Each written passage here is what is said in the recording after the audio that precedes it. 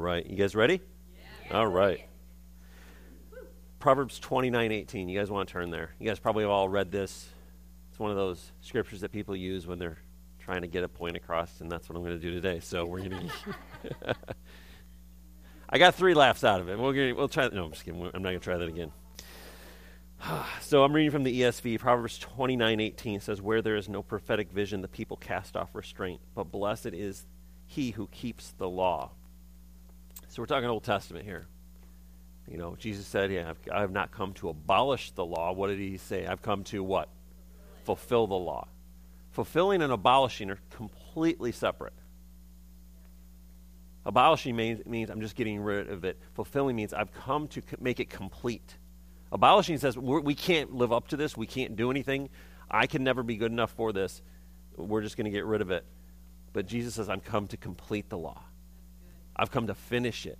I've come to bring a completion to it so we don't have to live under that. But I love what this scripture says, and this is a very common scripture that a lot of people use for different topics and different things like that, but it says, where there is no prophetic vision, the people cast off restraints. And I'm going to read another scripture, and then I'll get back to that. And then Habakkuk 2-3 says, "And the Lord answered, said, write the vision and make it plain on the tablet, so he may run with who reads it. For still the vision awaits its appointed time, and it hastens to the end. It will not lie. If it seems slow, wait for it. It will surely come. It will not delay." So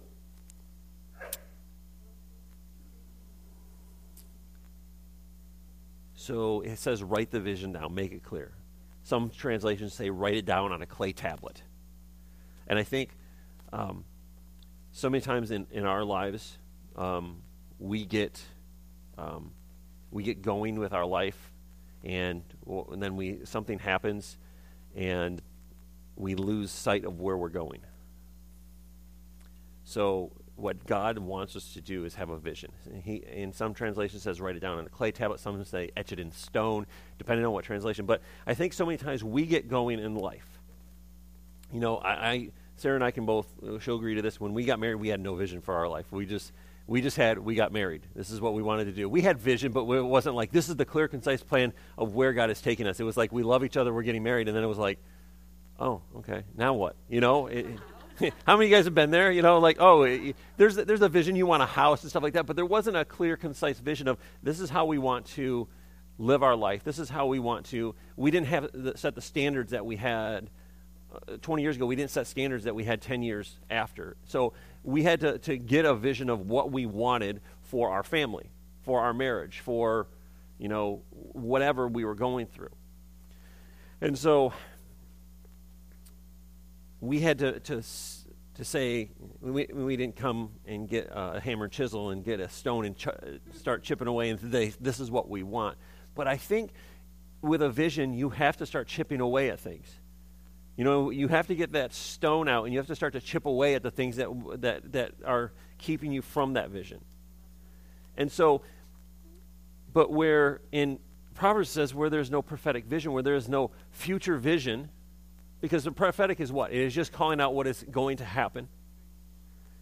Without a future vision, people cast off restraint. And what does that mean?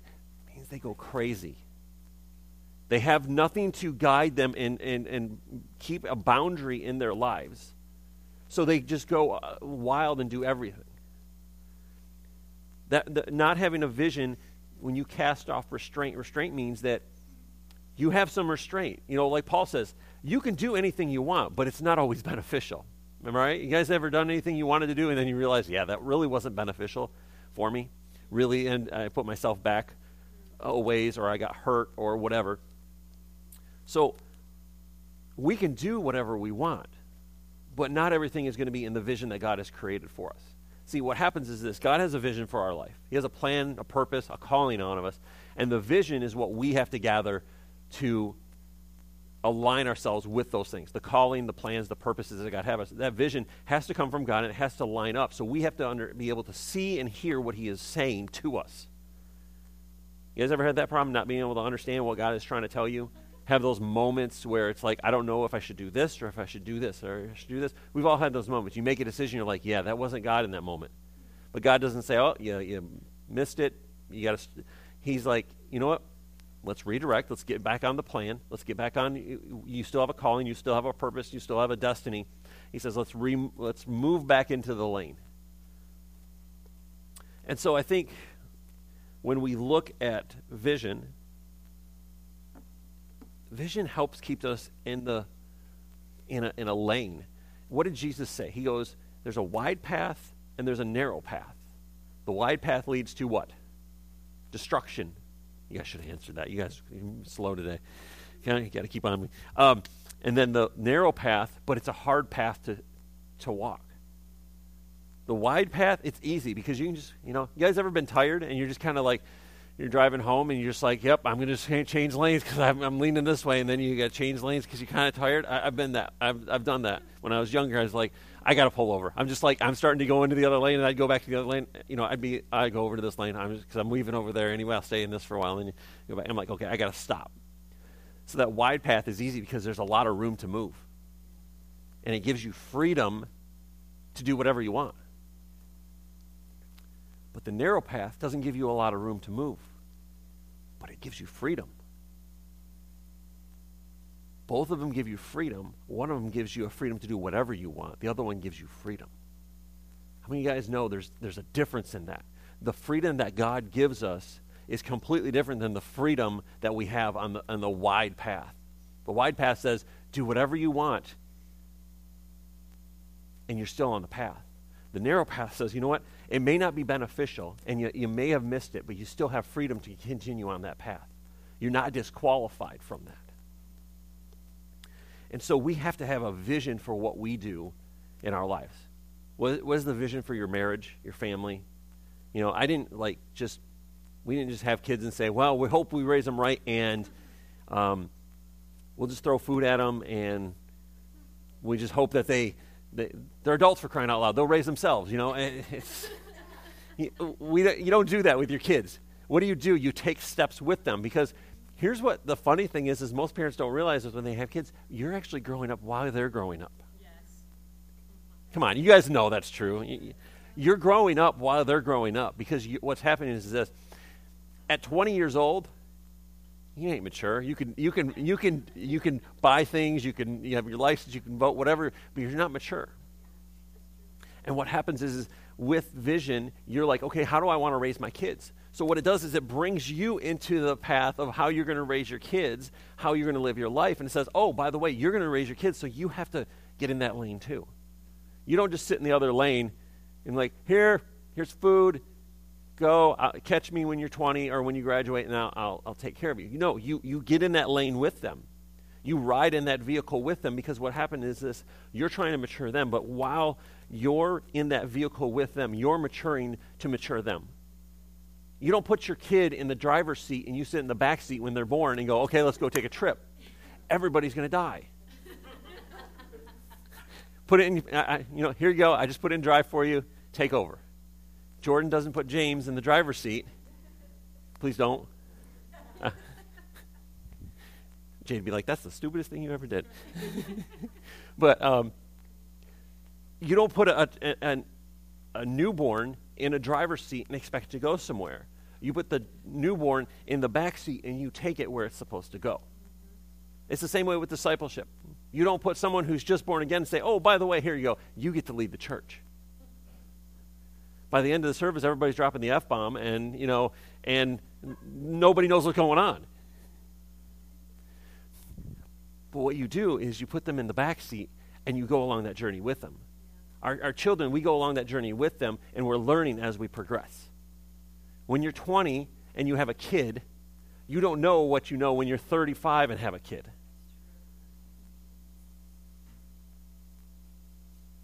And so, as we have vision for our life, we need to have vision for every area. It's the same way with church. We have to have a vision for what God is doing in our lives. And so we look at it and say, okay, what is the vision that God has for me? Yes, I attend church, but what's beyond that point? Like, we can all attend church, and that's great. We all need to go to church. I saw this really funny thing, and I'll see if I can find it real quick. It was hilarious. I don't know if I posted it on Facebook or not, but Oh, here it is. Says, yes, God is everywhere, but doesn't justify you not going to church. It's like you saying you love somebody, but never going to spend time with them in person. They know you love them, but they want to spend quality time with that person. Go to church. Think about it. You're not going to get what you want out of church unless you have a vision for it. You have to be, you're never going to get you're never going to have a true vision for your life with God unless you start to become part of the church. And we have to become part of the church, and then God has to say, okay, now you're part of it. What do we do? And that's everybody. Everybody has a purpose and a calling in the place that they worship. It's not like, well, I just attend and I help out. No, well, what vision do you have for what God is doing in that moment or in that season that you're in? And that may change. God may have a vision for your life in the body to do this for a while, and then it might be something else for a while. But you have to have that, and you have to seek that out. I think so many times we as Christians spend a lot of time going to church, but we don't have eyes to see what's going on. Vision takes vision. You have to be able to see what God is doing in order to catch the vision. Am I right? You have to be able to know what God is doing to be able to understand what God is doing. You can't understand unless you know. And so what happens is we have to see what God is doing, understand what God is doing, and then we can know what God is doing. And once we know what God is doing, how do we attach ourselves to that vehicle? How do we get in that vehicle and say, I'm going to sit in the back seat until I'm ready to drive? So we look at it and say, okay, I'm part of I'm baby handoffs. Yeah. So we have to have some kind of vision for what we're going to be. You may serve in children's church or tech or hospitality or tear down setup, whatever it is, but there has to be a vision for it. It can't just be like, well, this is what I'm going to do.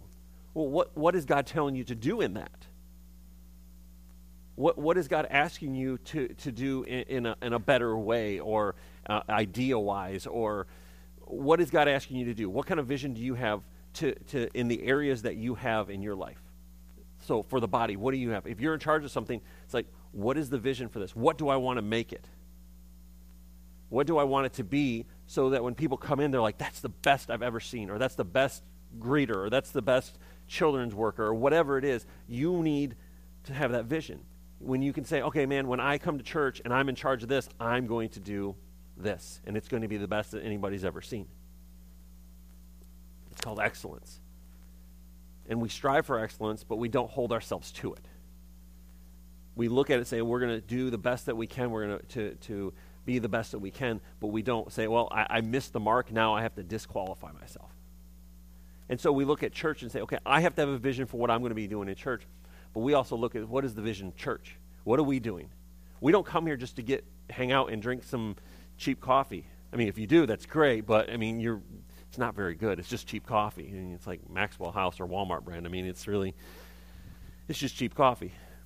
You can get better coffee somewhere else. I don't know. Ed makes pretty good coffee, and if you really want some good coffee, he can make it in a 55-gallon drum for you. But that's the thing is, we don't come here just to drink coffee. How many of you guys drink coffee outside of here? Still not church. I'm just kidding. So, but where I'm going with this is we don't gather just to gather. We don't gather just to hang out with each other. That is an excellent part of it, but we gather to worship God. We come to experience His presence. We should be experiencing His presence throughout the week and in moments with Him and moments with other people. But we come together as a group of people, as a family of believers, and we say, I want to gather together and be part of what God is doing. I want to be with these people that love me and they will give up their life for me. So, the church's vision is to rebuild, restore, renew, to bring life. Isaiah 61, I'm going to read from the New Living Translation. This is where God originally, this was 2008, and God was just like, God, what are you doing with everything that is going on? What are you doing with, because we had youth group going on, we had all kinds of random other college age groups, and I don't know. I don't even remember. Jade and Mercy can probably tell you most of it. I don't even remember half of what was going on. It's been so long, but they're younger than me. They remember that stuff. But we had so much going on, and we were like, okay, these people are getting married. These people are starting to, like, people that were, like, getting out of high school were, like, all of a sudden, like, oh, they're college age. What do you do with a bunch of 20-some-year-olds when you don't have a church? And this, in 2008, I was like, okay, God, we're getting people graduating. I'm like, God, but there needs to be something that's going on here, and it needs to have a clear, concise direction and purpose and mission. And so I started to pray and to seek God and said, God, what do you want? What are you doing here? We had no name. It was just the Richards house or Matt and Sarah's house or whatever they call it. The Richards residence, yeah.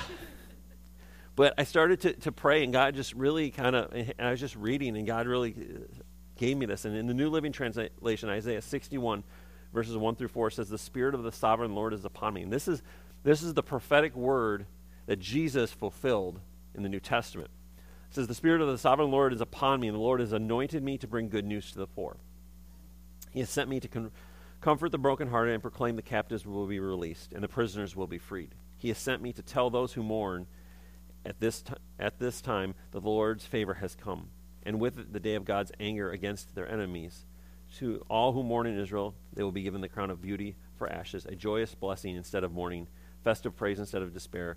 In their righteousness they will be like great oaks that the Lord has planted for his own glory. They will rebuild the ancient ruins. They will repair the cities long destroyed, and they will revive them, though they have been deserted for many generations.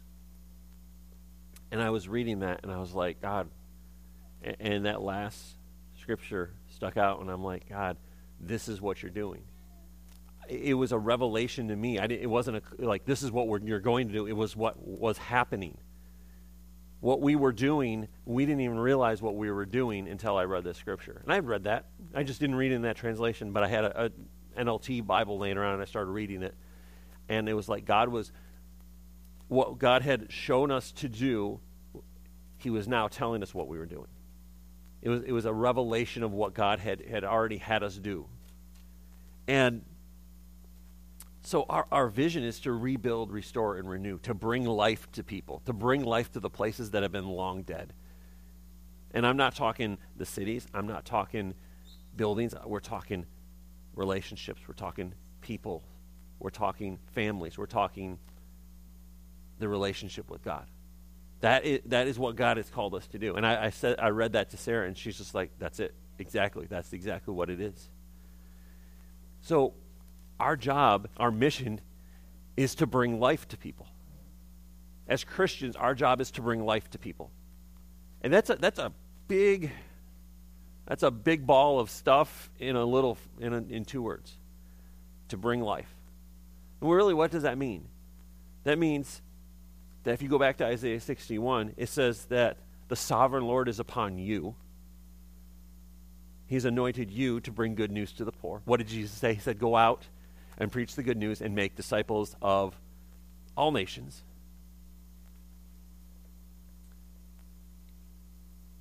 He sent you to comfort the brokenhearted, to proclaim the captives will be released and the prisoners will be free. When you proclaim the good news of Jesus Christ, you're telling them you will be free, you will be released, you will be set free with him. To comfort those who mourn,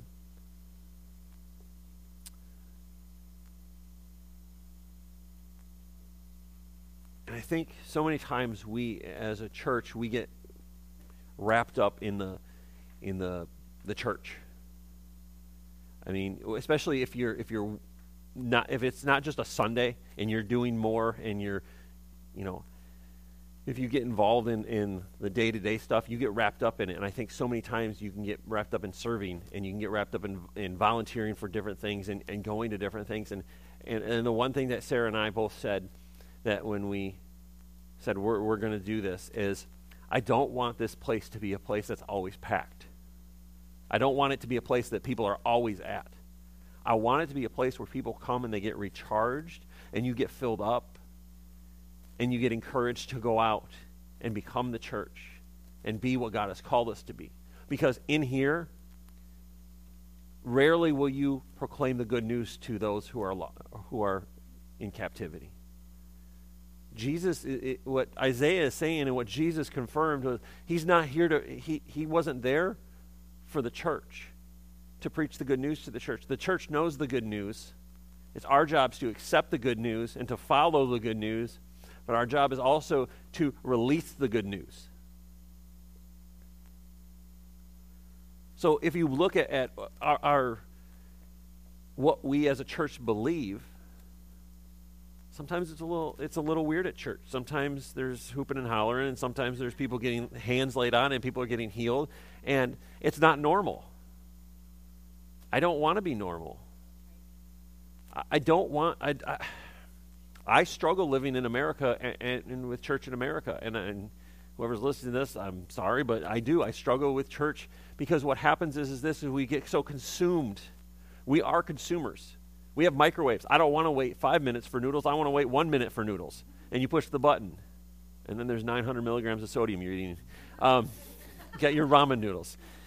But we're so consumeristic. We want that now, and we want to do it now, and we want to have everything now. But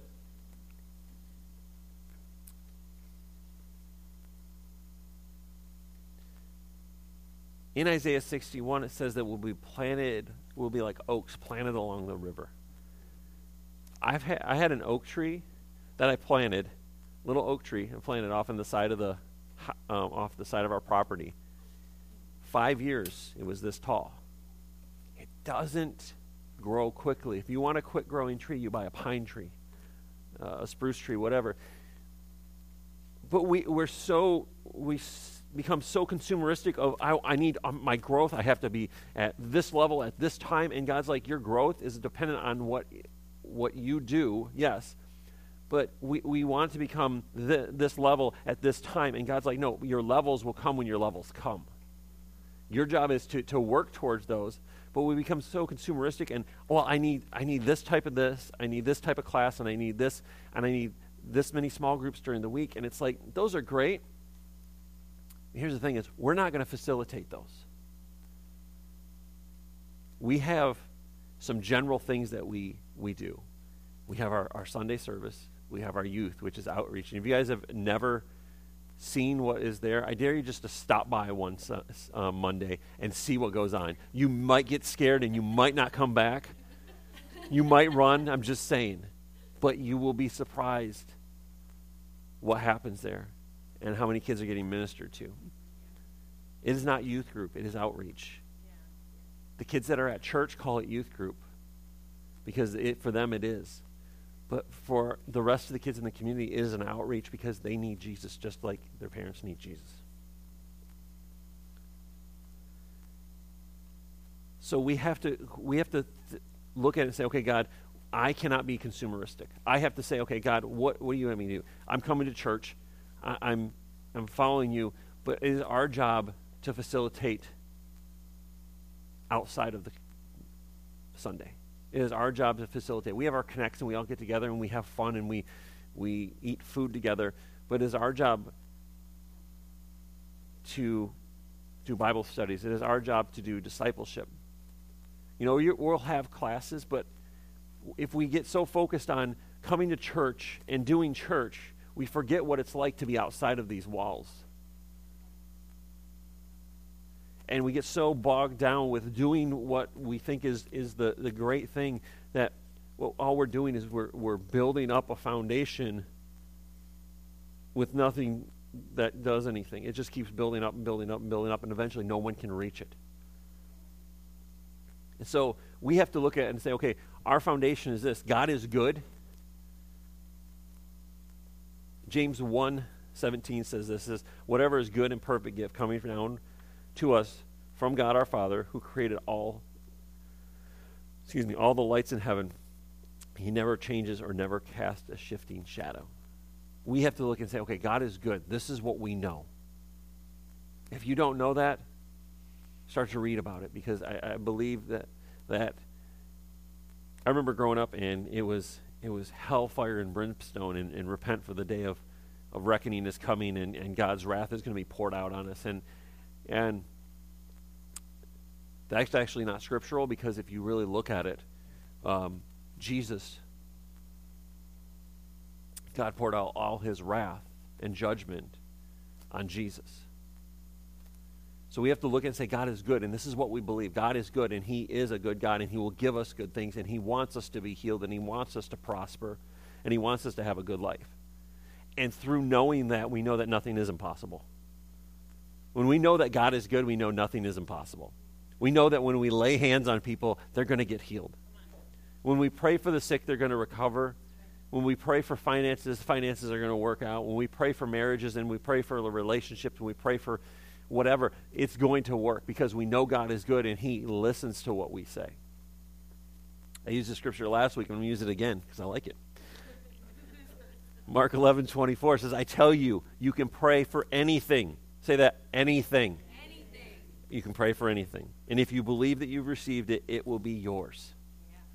So here's the thing is, when we pray for something, we don't think, well, you know, God, that would be nice if that happened. He wants us to come boldly to him with faith and say, you know what, I'm praying for this. I'm believing for this, and God, it's going to happen. We don't just say, I would not get up here like I did last week and say, okay, there's this person's got this, there's a knee, there's a thumb, there's whatever, and we're just going to hope that God heals you. No, that's not faith. That's a hope that maybe he'll show up, maybe he'll listen to us. No, we pray in expectation that God is going to do what he says he's going to do. Am I right? Yeah. All right. Mel believes that. All right.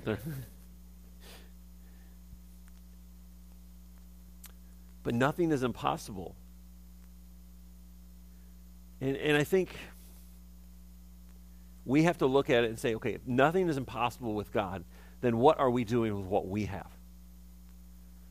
And I believe, I look at our church.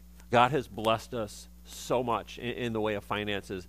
For the size that we are, God has blessed us with the ability to reach people and to do missions and to do outreach and to do a lot of things that most places can't do. And I believe that we need to look at Acts and say, how were they and how do we relate to them and how do we live the lifestyle like they lived? So in Acts 2:42 through 47, it says this. It says, all believers devoted themselves to the apostles' teaching and to fellowship. Fellowship. Get together with people. It's good. Sharing meals, including the Lord's Supper, and to pray. A deep sense of awe came over all of them, and the apostles performed many miraculous signs and wonders. And all the believers met together in one place and shared everything they had. They sold their property and possessions and shared the money with those in need. They worshiped together in the temple each day and met in homes for the Lord's Supper and shared their meals with great joy and generosity, all while praising God and enjoying goodwill of all the people. And each day the Lord added to their fellowship those who were being saved. So I believe that nothing is impossible with God. Then we need to be generous people. I believe you guys are. We know you guys are generous people. We need to be generous with what we have. And I'm not talking the tithe. The tithe is between you and God. I'm talking with our life, everything. You know, it says, no greater love does a man have than to lay his life down for a friend. And I'm not talking like I'm not talking like your life and death life. I'm talking about what can you lay down for the friend. It says they sold their property, they sold their belongings to take care of the other people around them. And I think generosity is this is not part of salvation, but I believe it's a very, very strong character or trademark of salvation is when someone is born again, they become generous. And I see that. And they're willing to sacrifice of their own. They're willing to give up some of their own because they realize what they have and what they've received and what they want other people to have and receive. You guys, you understand that? Does that make sense? So we look at it and say generosity is part of nothing is impossible with God. If nothing is impossible with God, that means then he can ask me to give up this, and he's still going to provide for my needs. We can look and say, well, I have this, and I have this, and I have this, and if I can get rid of it, then I won't have it, and then I need more. But I think when we start to look at everything we have, we hold our phones, and we have our cars and everything like that, and it's like, when that goes away, what do you have? Why is the church in Asia growing so quickly? Because they don't have anything. They don't have a meeting. They don't have a building they go to every week. They meet from house to house. They give each other of what they have. They have joy because they're a persecuted church. We get so comfortable. Well, I just come to church and this is what I do, and I have my coffee every week, and I have my, and I sit in my seat, and it becomes a routine instead of a joy to get up and say, you know what, man, I don't know what's going to happen today. The Chinese believers, I look at them and say, they don't know if one day they're going to be arrested, but they get up every day that they can and go to church.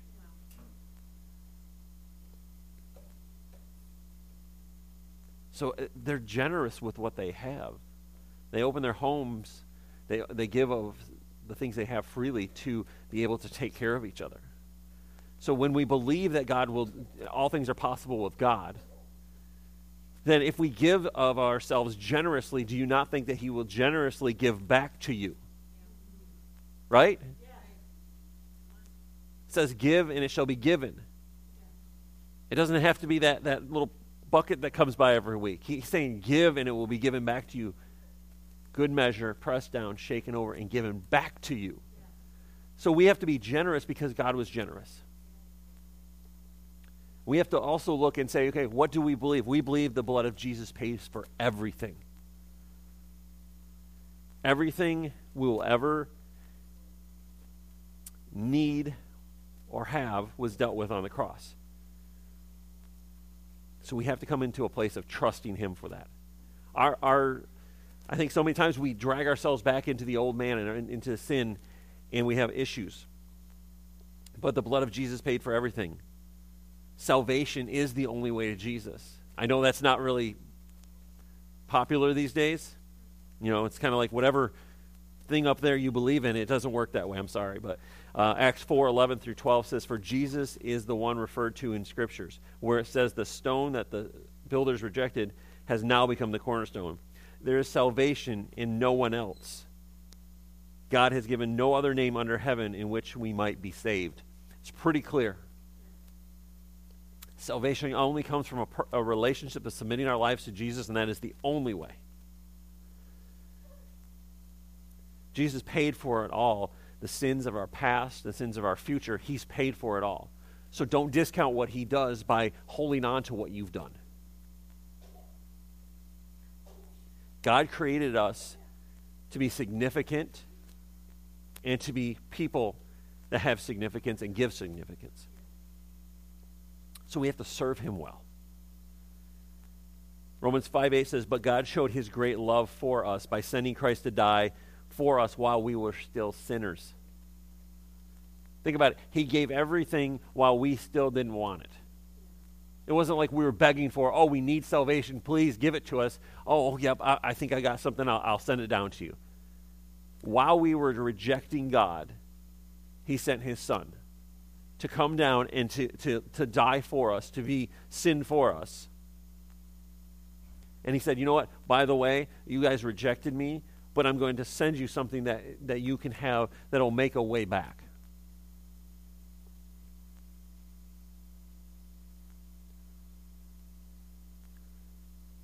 We are significant. God asks us to serve him,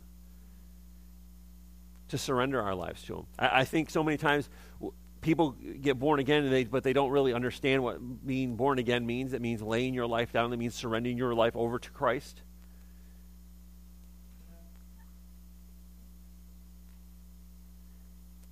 And we forget sometimes that by being born again, that means we have to die to ourselves. That means we have to live for Christ and not what we want, it's what he wants. What Jesus said, he was the perfect example of a servant. He said, Father, it's not your will. I don't want to go to this cross. He's in the Garden of Gethsemane, he's in turmoil and he's in agony. And he says, it's not my will. It's not what I want. It's not what I want to do because I don't really want to do this. But I'm going to submit myself over to you. It's not what I want. It's your will and what you want, and I will submit myself over to you. We serve a good God, and he asks us to serve the people around us. He's asking us to serve and to give of ourselves like Jesus gave of himself to the people around us. Not just come to church. You don't have to invite people to church to love them and to serve them and to treat them like Christ would treat them. Most people you ask to come to church probably won't come to church. I'm just saying. There might be some, but most people aren't going to do that. We live in a different age. We don't live in the 60s and 70s where church was kind of a staple. You just went because that's what your family did. We live in a time where we have to step out of what we do here and say, how do I reach people? How do I reach my neighbor? How do I reach my coworkers with the love of God and lead them to him without saying, well, you should come to church with me. And like, I barely know you. We've talked about God once, and now you want me to come to church with you. They need to see a lifestyle of seriousness, that you're dedicated to what you say you're dedicated to. They need to see that what you say you are, you actually are. The whole invite you to church, and then the next week they're like, I don't really know this person that well, and their life, they say they're a Christian. Like Sarah and I were watching some TV show, some stupid TV show, and she wanted to watch it, and I was laying in bed, and I didn't feel like getting up, so I was just laying there watching it too. But these two people are talking, and they're both like, well, I just want to raise my kid as a Christian, and that's like, and then they're like, blankety blank, that's so awesome. I'm like, what? It just didn't make sense to me. Like, they're like, oh, I want to raise my kid in church, and then they're just swearing off the hinge, and I'm like, okay. It didn't make sense, and I'm like, but we can't be like that. Our life has to be the same life that we live here and at home, at work as in at home. But we try to go out, well, I think you should come to church with me. It'll be good for your family. And no, we do. We get this weird air about us, and like, you should come to church with me. It really changed my life, so you should. We try to sell it. Why do we have to sell it? They need to experience God. Once you experience Jesus and you experience his salvation and what and who he is, churches that you don't have to sell. It's easy. They want to come because they've met Jesus. When you really meet Jesus, your life will change, and you'll want to come to church, and you'll want to become part of the body, and you'll want to be generous, and you'll want to give, and you'll want to see your community changed. But if you don't meet Jesus, you'll come to church, and it'll get old, and it'll get boring, and you'll be like, well, I'm just really not into church. The whole God thing's cool. It makes me feel good every now and then when I need it. But I don't. There's nothing that will make you put an anchor down and say, this is my people. This is who I'm going to fight with. This is who I'm going to fight for. These are who I'm going to support. But we don't. We just like, well, I'm just easy, and it's easy to go. People have asked us, you don't have membership in your church? I said, no. I said, a piece of paper is not going to keep people from coming and going. It's really not. In our world, we've lost the ability to have honor in a lot of ways. I remember as a kid, my parents were members of the Baptist church that we went to, and they had their meeting. And if you left the, they had their card. Said Tim Richards Baptist card. No, just kidding. But it was if you left the church, you went to the elders, and you talked to them, and that's how. And then you left the church, and they ripped up your membership. And but no, it sounds weird, but. And people are like, you don't have membership? I'm like, no, I'm not going to make people sign a piece of paper to come and attend our church, or if they want to leave, if I hold up that piece of paper, they're going to look at me and go, that's not going to stop me. It's a piece of paper. It's about honor. It's about heart attachment to our God, and it's a heart attachment to the people in this place. Saying, I'm going to fight with you. We're going to fight together. We're going to do things. We're going to do life together. But we have to look and say, you know what? This is not it. This is us coming together, enjoying fellowship, and then going and saying, what am I going to bring outside of this place? What am I going to do when I leave this place? What am I going to say when I leave this place? So I think as we understand who God is, we understand where our church is going, what we're doing, what we believe in. If you guys want to read this information, this is the stuff that is on our website. This is what we believe. This is what, I'm just expounding on this. I didn't put all this because nobody wants to read a sermon when they go to our mission statement, belief, and vision. But I put this, the basics are on our website for you guys to read because you guys need to understand what we believe, what we're doing, what God is calling us to do. I think if you've been here more than 6 weeks or 6 months, you'll understand what God is doing. You'll understand that sometimes it doesn't look the easiest, but God is doing good things.